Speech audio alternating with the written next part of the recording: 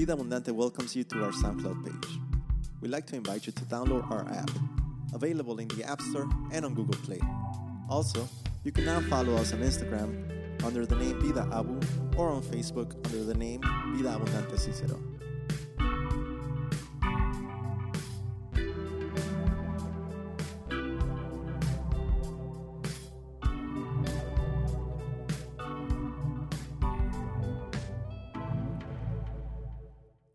We're in chapter 2, and we are in the middle of chapter 2.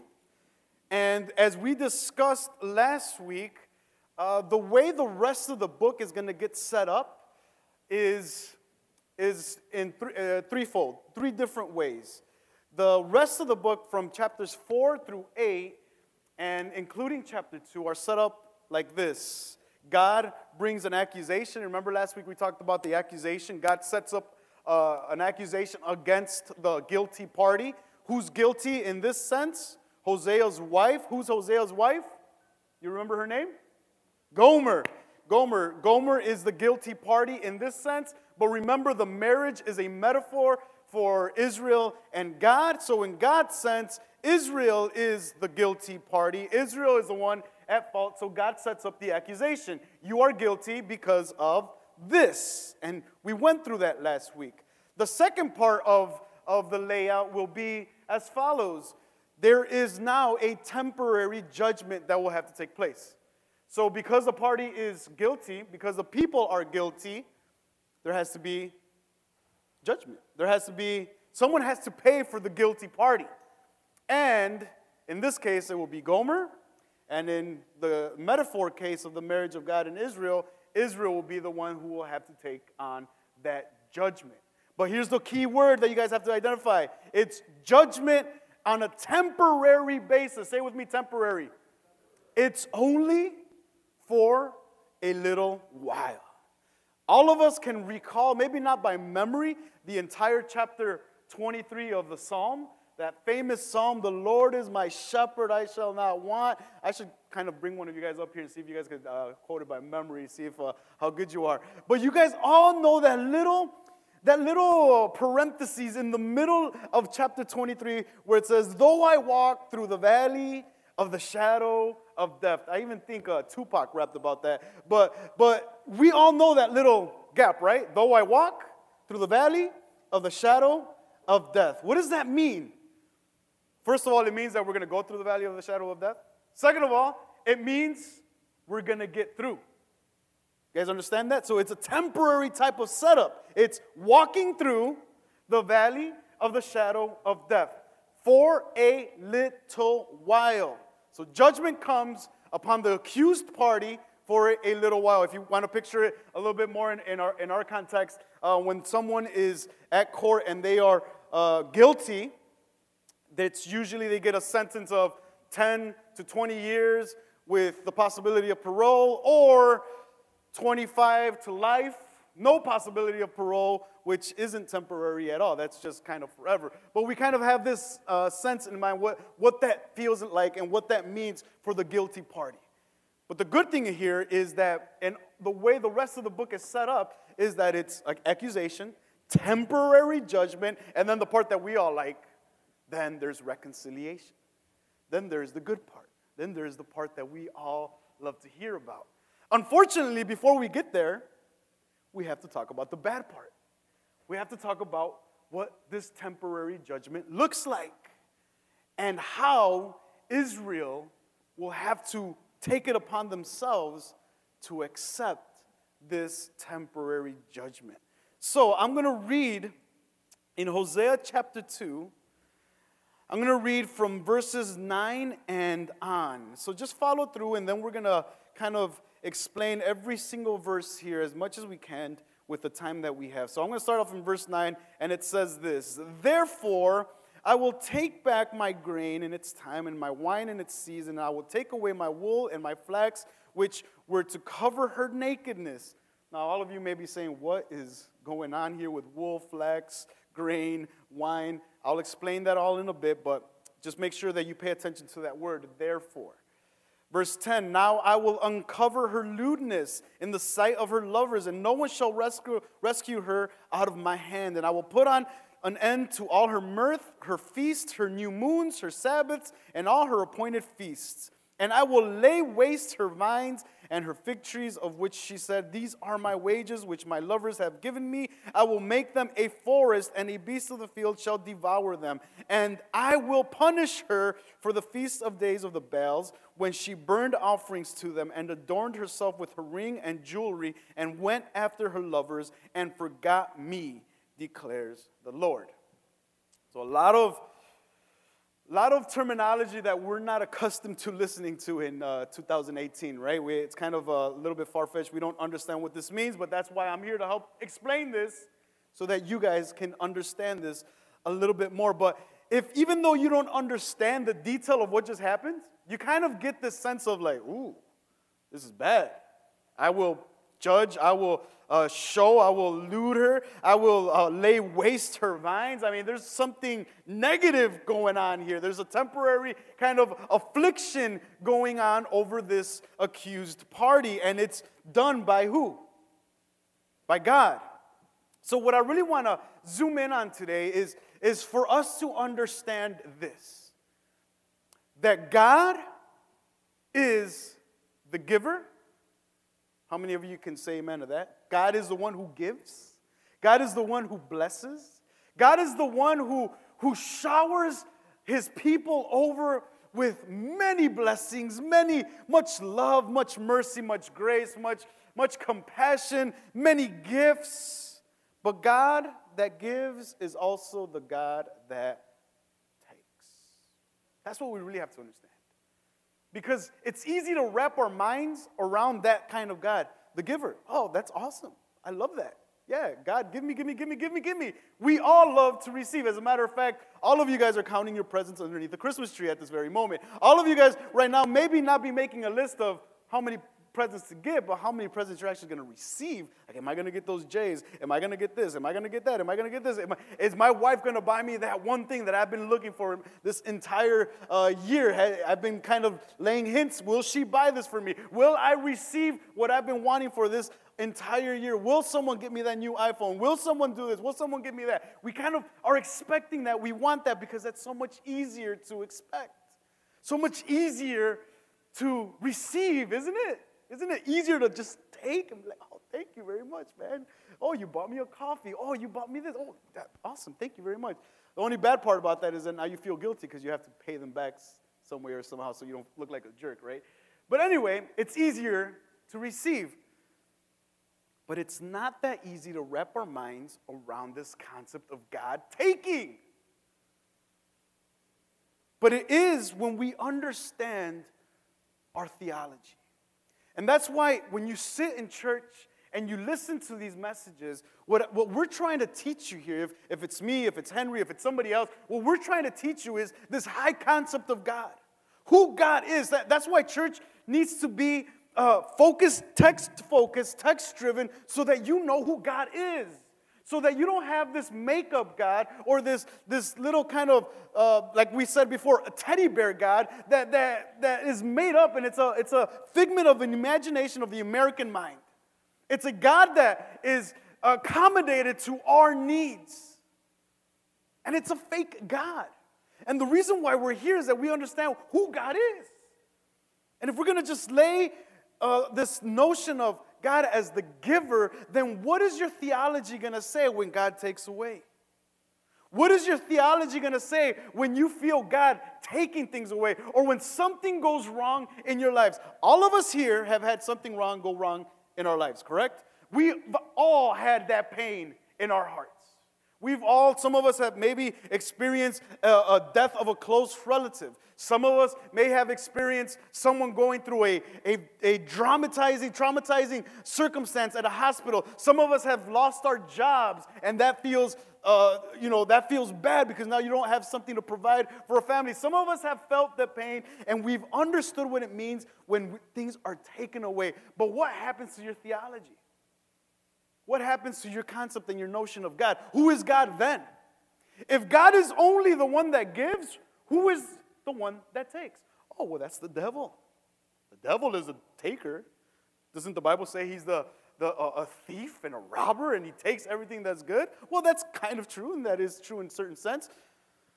But it doesn't escape the reality that God also takes from us, takes from the people he loves.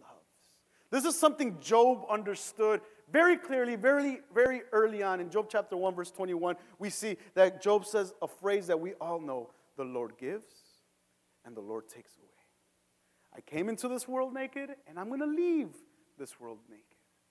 Job understood this concept of God as the giver and provider, but also the God that takes away. Takes away from who? From his children, from the people that he loves. Now, it's easier to understand this notion of God as taker, especially if you're a parent. If you're a parent of a teenager, thank God my kids are not teenagers yet, but they will be there. And I'm praying that the Lord returns before they're at that age. But parents that have teenagers with them, usually to punish them, they usually will take something from them. They will take away their liberty. You can't go out for 2 weeks. And that's like a death sentence to a teenager. Like, I can't see my friends. I can't see my girlfriend. I can't see my work. It's like a death sentence. It's taking away liberty. Or it's taking away the iPhone. Or it's taking away the Xbox. I don't even know what version the Xbox is now. What is it, 360 still? Or PS15? I don't even know what that is at the moment. The only thing I'm looking at is a Nintendo Switch for my kids, but that's about all I know as technology. But it's taken away. And you only do it for the simple reason that maybe your kids' grades have fallen behind in class or in school, and you notice that they've been playing Fortnite all night long, and so it's like, well, you know what? In order for you to get your grades up, maybe I should take this away from you so that you can concentrate and sleep more, and that way you're awake in class and learn, and actually you can pass your class, and I don't have to pay for your summer school or your night school, stuff like that. So you take it away for the purpose of what? For something better to happen to the kid. You don't take it away to hurt them. You don't take it away to be like, he's cringing right now. He's crying right now. He can't call his girlfriend. He can't call his boyfriend. She can't call his boyfriend. You know, you don't take it away with those intentions. Take it away because something better is going to come out of the discipline. Back then, in my time, though it wasn't too far back, but it was back in the day, I consider myself a little bit old school, it wasn't necessarily them taking away. It was my mother giving, and she gave good whoopings, and that's what it was back in the day. So I wish she kind of took things away, but instead of taking things away, she was giving me stuff, which I didn't want. But the notion was for corrective purposes. The purpose was to be corrected because she loved, or the father, the mother loved. And in this case, we understand corrective purposes and punishment because the God who gives is the God who loves, and the God who loves is the God that disciplines. So this theology of suffering and this theology of being taken from fits well with this concept of who God is. And at the moment, you all are witnesses of what's going on in Israel.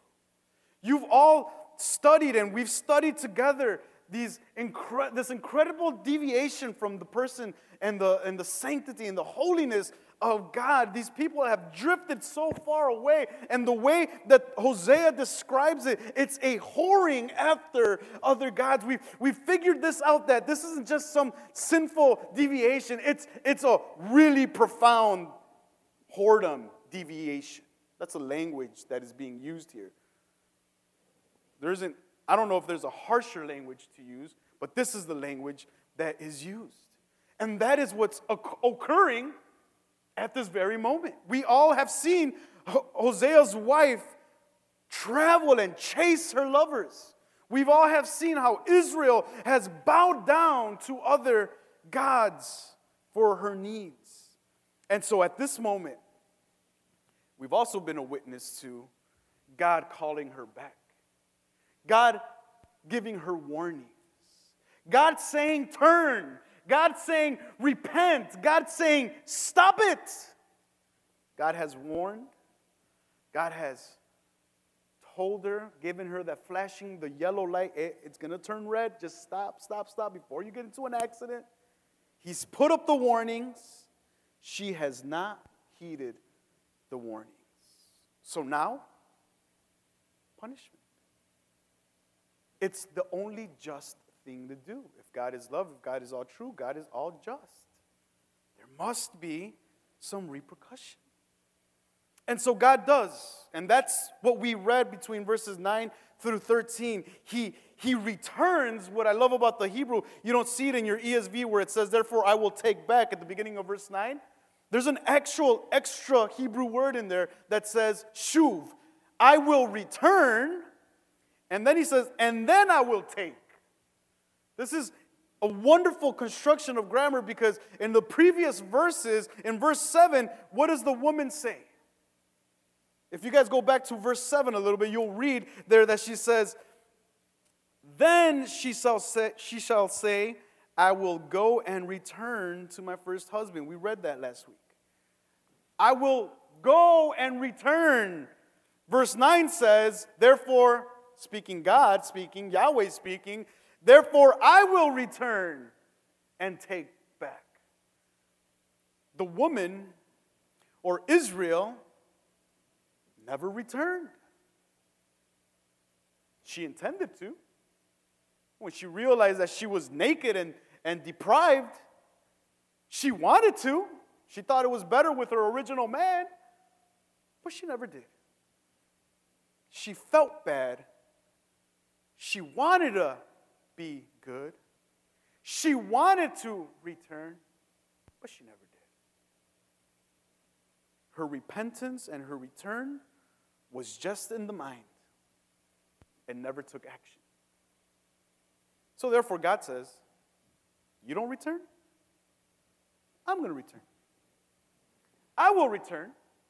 Since you've drifted so far from me, I will return and I will take. And I love the way this is set up because the giver, God, is the one that's doing the punishment. And this is made clear by all these first singular possessive nouns. What does it say? Verse 9, I will take. And then he repeats it again, I will take. If you skim through quickly here in verse 10, I will uncover. Verse 11, I will put an end. Verse 12, I will devastate or lay to waste. Verse 13, I will punish. Who's doing the punishment?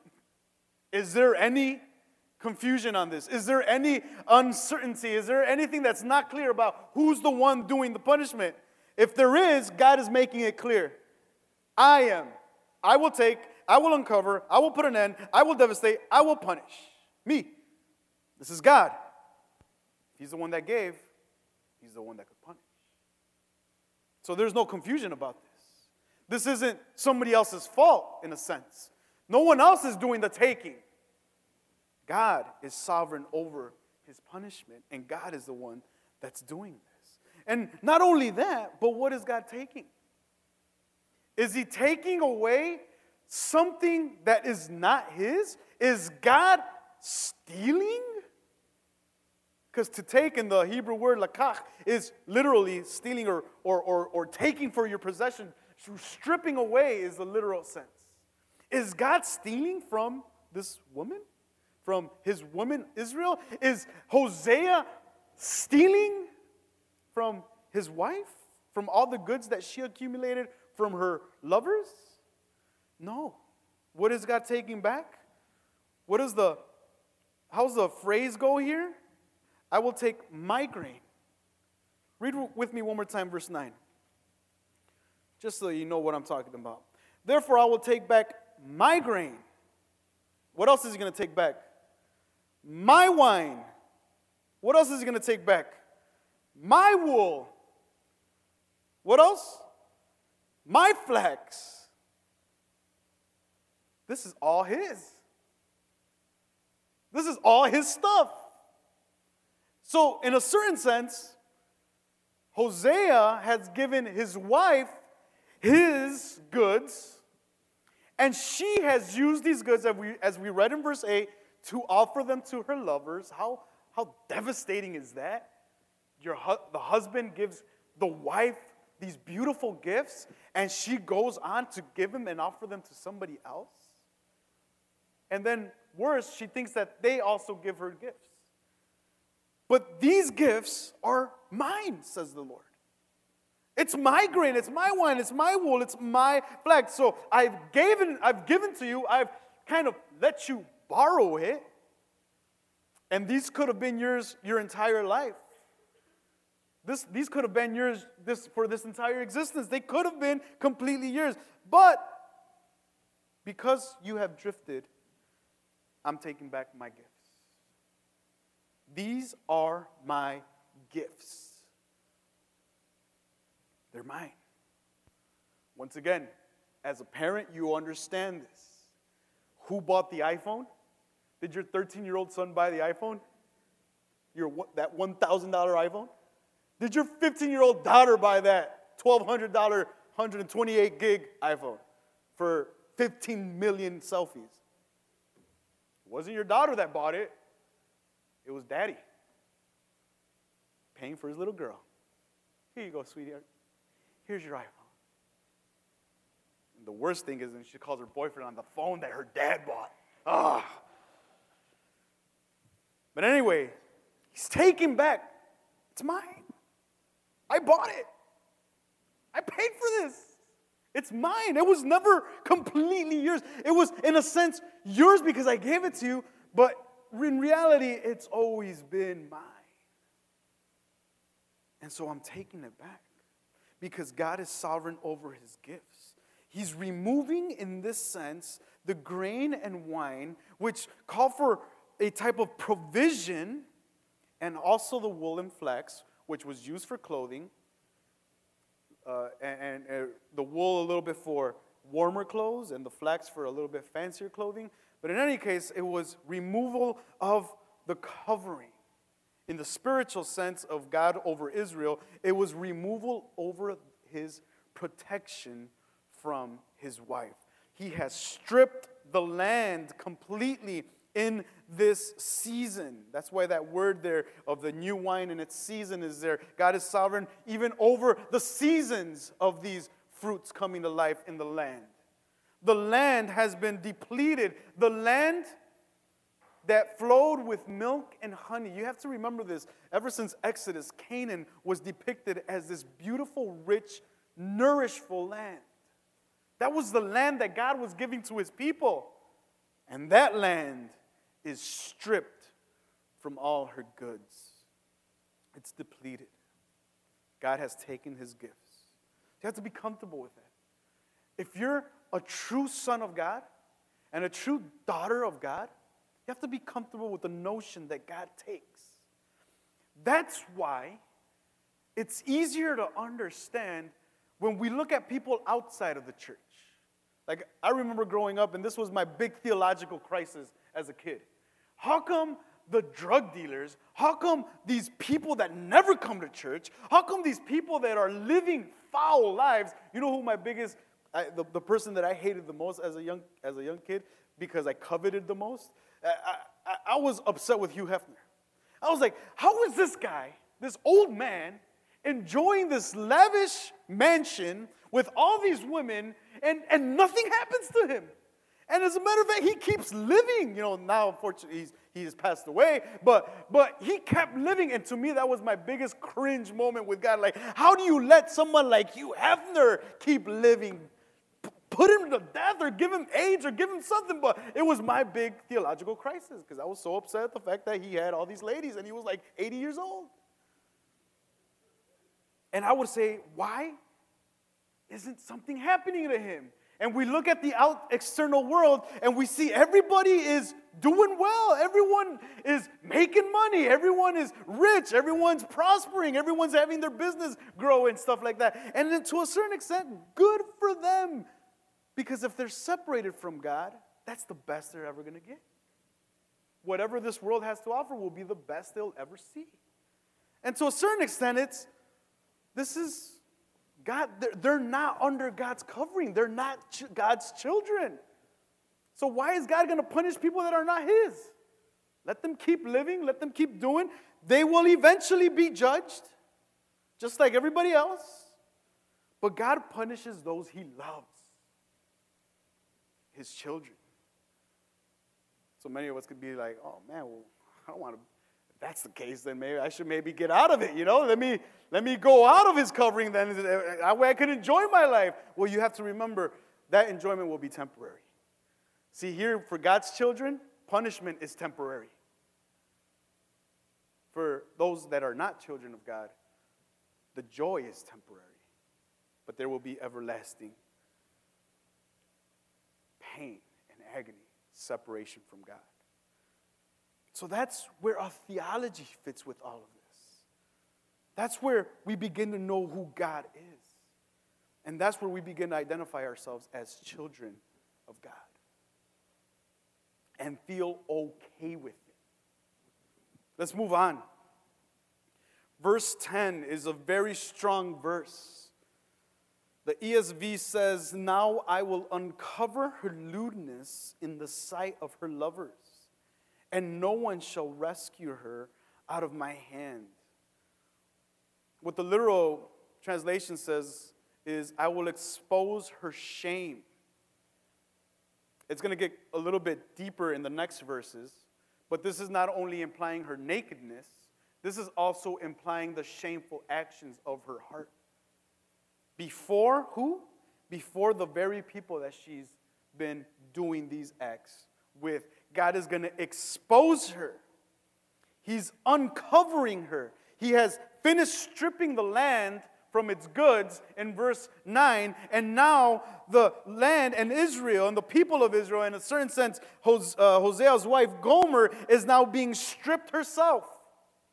She is now going to be uncovered completely before her lovers. She will be publicly exposed. And once again, this is in the poetic construction that it is here with these phrases going. In the beginning verse, nasal is used for God taking. So God takes, and this is that strong verb, that's the strong intensification where He's stripping from the person, nasal. He's taking, literally, taking by force his gifts. And this implies that Israel is not wanting to let go. This implies that Israel loves these things. We all love gifts, right? And so God is stripping from them. And then in this verse, He's using the same verb, nasal, for the lovers, saying, who's going to deliver her from my hand? Who's going to take Gomer? Who's going to take Israel from my hand? Are the lovers going to do it? God takes the gifts, and then He says, who's going to take Israel? God has, in a sense, Hosea has Gomer. He takes her, and then He says, who's going to take her from me? And the image that we have here is before her lovers. They're all standing, watching. You can picture Hosea here with his wife, and all her lovers are before him. And Hosea is saying, who's going to take her from me? And not only that, but Hosea implying to his wife, none of these guys care less about you right now. As a matter of fact, you're so exposed and you're so publicly shamed. They're looking at you, they're like, man, good thing she ain't my wife. They're just looking. They can't do anything. Her lovers only took from her, but they cannot take her from God. But to a certain extent, it's good that she's in God's hands, because that's the best place she could be. There's no better place for her or for anybody to be than in God's hands, even if it hurts. The psalmist David knows this very well. He writes, "For day and night your hand was heavy upon me. My strength was dried up as by the heat of the summer." David knew what it was to have the hand of God over him. His hand is implying and showing God's power, God's authority but also God's judgment upon Israel. And all of her lovers cannot do anything about it. But not only this, God has uncovered her, taken away. She is shamed by everyone. At this moment, this is one of her most embarrassing moments of her life. Because in verse 8 and verse 7, they were figurative. This could be you. Here, she is uncovered. And before everyone, she can't hide. She is naked. She has nowhere to hide. She can't be rescued. Her lovers are simple spectators. She is captive, destitute, and humiliated. That's what this verse is implying. It's a strong verse. That's like, man, that God is mean. That's the type of verse that makes you want to be like, whoa, man, maybe that is right. I shouldn't pay attention to the God of the Bible. I should stay away from church because, man, that's not the cool guy that we want to listen to about in our modern 2018 context or pretty soon 2019 context. But this is the God that has her in her hand, and he will not let her go. And this is the best place for her to be, because even though her shame is exposed, God's hand will eventually cover her shame. Now, verse 11 is escalation, and more intensity grows because now it shifts, and you're going to begin to see the shift in language. As of verse 10, you're starting to see the shift in language because now the concept between Gomer and Israel becomes to get blurred, and now the speaking of Hosea and Yahweh are becoming to get blurred, and you don't know who's talking. And so eventually in verse 10 and 11, we see now this Yahweh coming forth. It's no longer Hosea speaking to Gomer. It's more Yahweh because he's going straight unto the idolatry of his people. What does verse 11 say? And I will put an end to all her mirth, her feasts, her new moons, her Sabbaths, and all her appointed feasts. What is God doing here? He is ending false worship. All this stuff is happening that is going on can be thought of as worship from Israel, but it's all false. None of it is real. So God's talking directly to her, and he has disowned his feasts. If you have any concept or understanding of the book of Exodus and Leviticus and Deuteronomy, you know that there's these concepts of feasts that are going on. And in 1 Samuel, we get this notion of the first moon festival going on. And the first moon festival, which is stated here, was the time where no business transactions occurred. So all of these things that Israel was kind of familiar with, the new moon festival, which happened monthly, the feasts that were a yearly thing. So we get feasts, a monthly moon, and then the Sabbath that is mentioned, which is a weekly thing. All of this was Israel, covenant Israel, giving this to Yahweh. This was Israel's worship to Yahweh. And Israel had to oblige by these rules from the beginning of time. And so you get the sense of deep false worship now, because God is saying, if you pay attention to the language here, I will put an end to her mirth. What is mirth? That means just celebration and rejoicing. Her mirth. And then what does he say? Her feasts. Then what else does he say? Her new moons and her Sabbaths. These are no longer my feasts, my new moons, my Sabbath. Remember, Exodus explicitly says the Sabbath is for the Lord. Because this is the Lord's day. That's the Sabbath. And God says, no. Whatever you've been doing, that ain't worship, what you've been doing. That's your mumbo jumbo. That's your false idolatry. That's your worship. You're rejoicing in false worship. You're rejoicing in something that you've made up to please yourself. These no longer belong to God. But here's the cringeworthy moment again. In Israel's apostasy, in her rejection of God, she doesn't even recognize that this is false worship. In her complete spiritual death, she has no idea that this is wrong. She has drifted so far from God that she's used the very things that were for God, she's given them to somebody else. So not only this, not only has she given the gifts away, now she's given the feasts away. Or the worship has now been given away. And God clearly states that by pointing to hers. She's given them away. She's given them to Baal. False worship. Spiritual routines that were void of any spiritual essence. So let me repeat that. She was doing spiritual things that didn't mean anything. Let me repeat that again. She was being spiritual, but it wasn't spiritual. Let me repeat it again. She said she was Christian. This is 2018-19. She said she was Christian. She really wasn't Christian.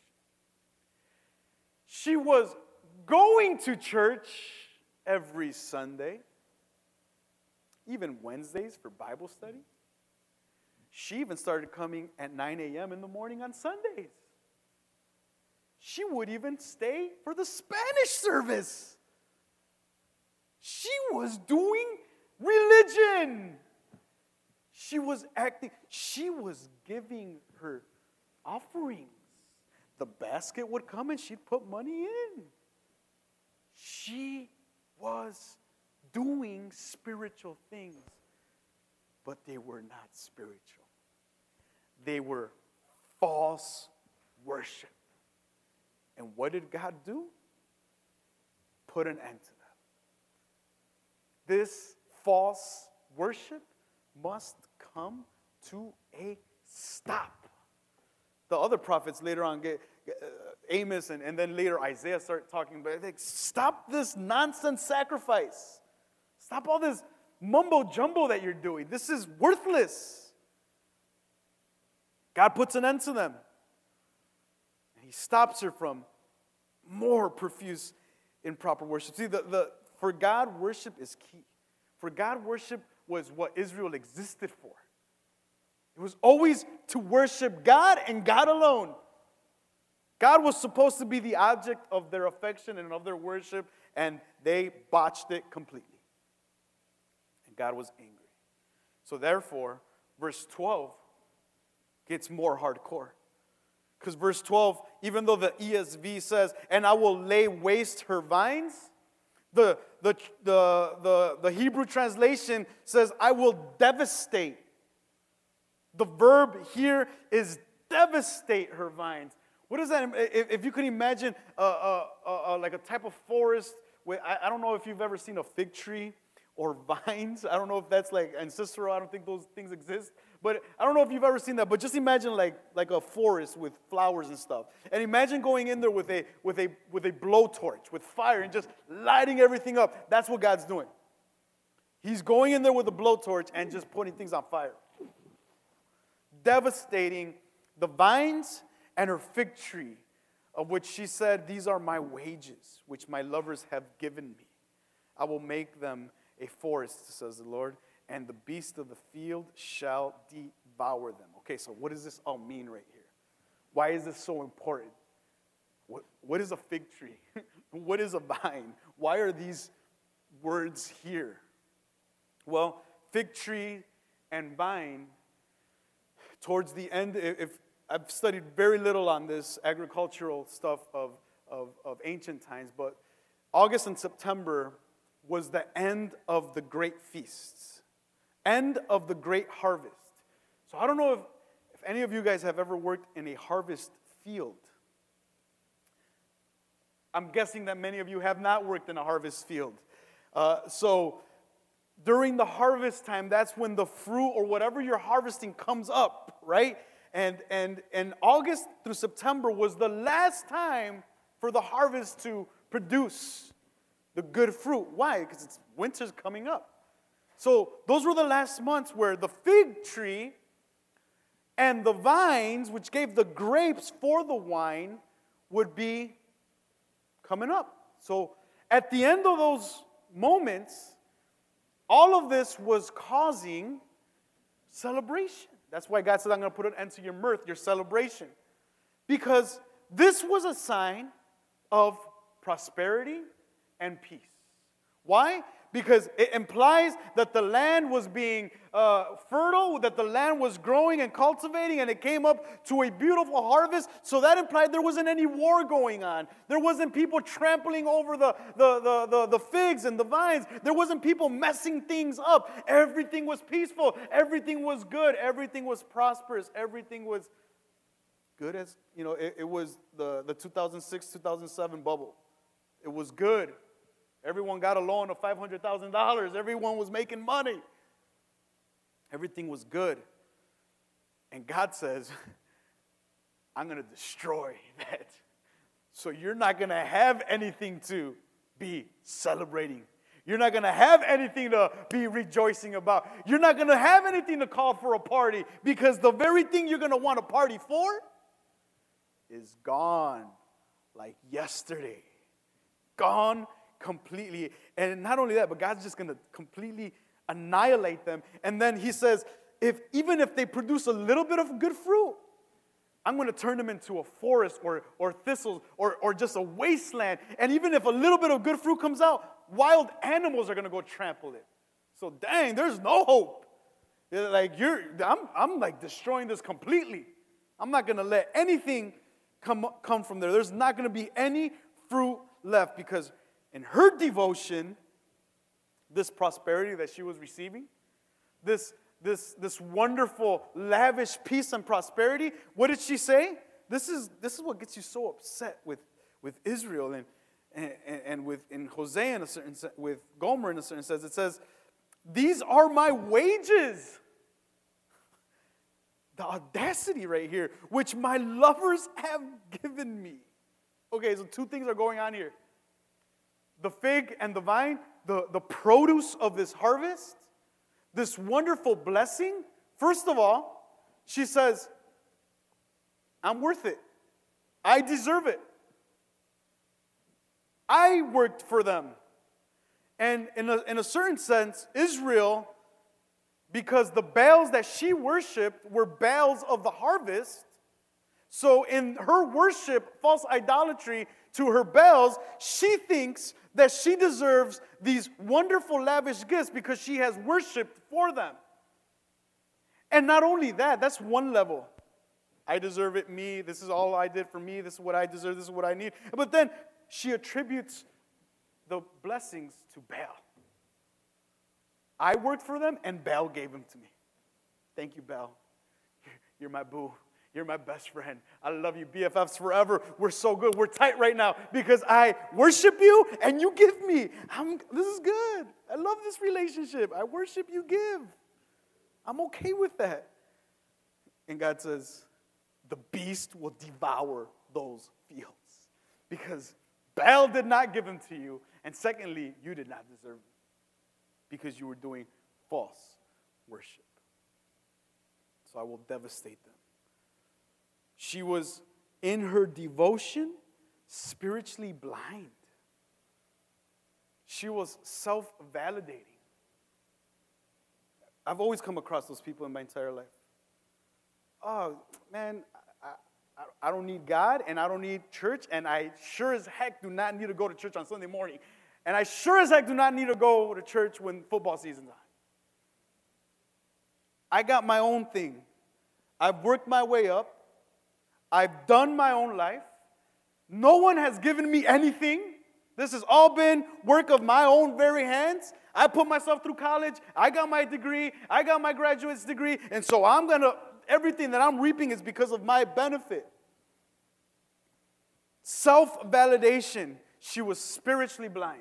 She did not know that what she was worshiping was false, and she did not know that God was the one giving her the gifts. And so therefore, God says, I will punish you. Verse 13. I will punish over you the days of your Baals, because you offered them burnt offerings. And then the worst happens. You forgot me. Verse 13 is one of the most devastating verses that we hear from Yahweh. This isn't Hosea. We've seen the transfer of possessive pronouns here. Now it's God speaking to his people. And he's saying, you have forgot me. I want to leave you with this. God's people were to know and remember God. Before the law came in, God tells Moses, I will take you to be my people.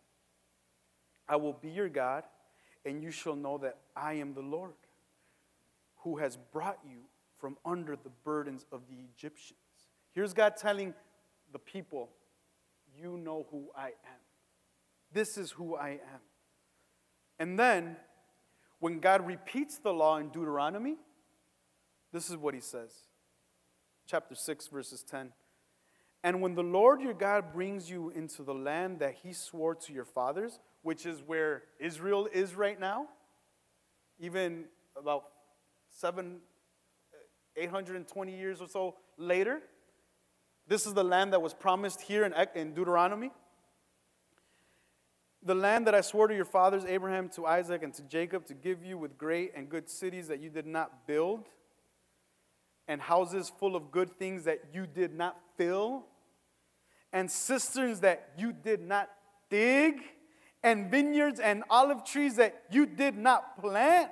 And when you eat and are full, then take care lest you forget the Lord, who brought you out of the land of Egypt and out of the house of slavery.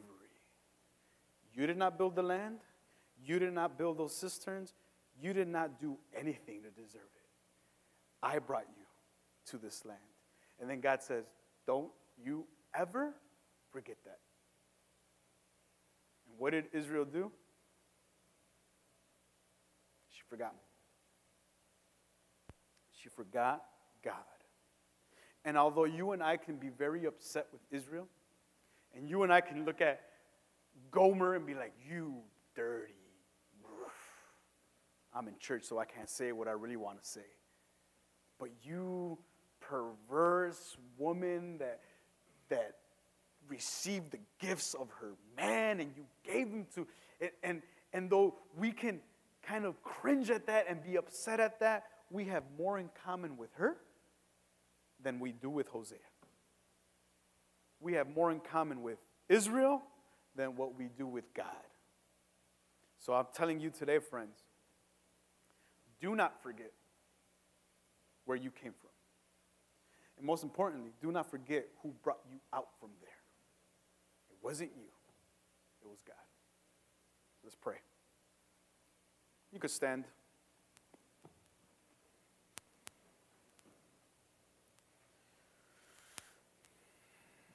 Let's close your eyes.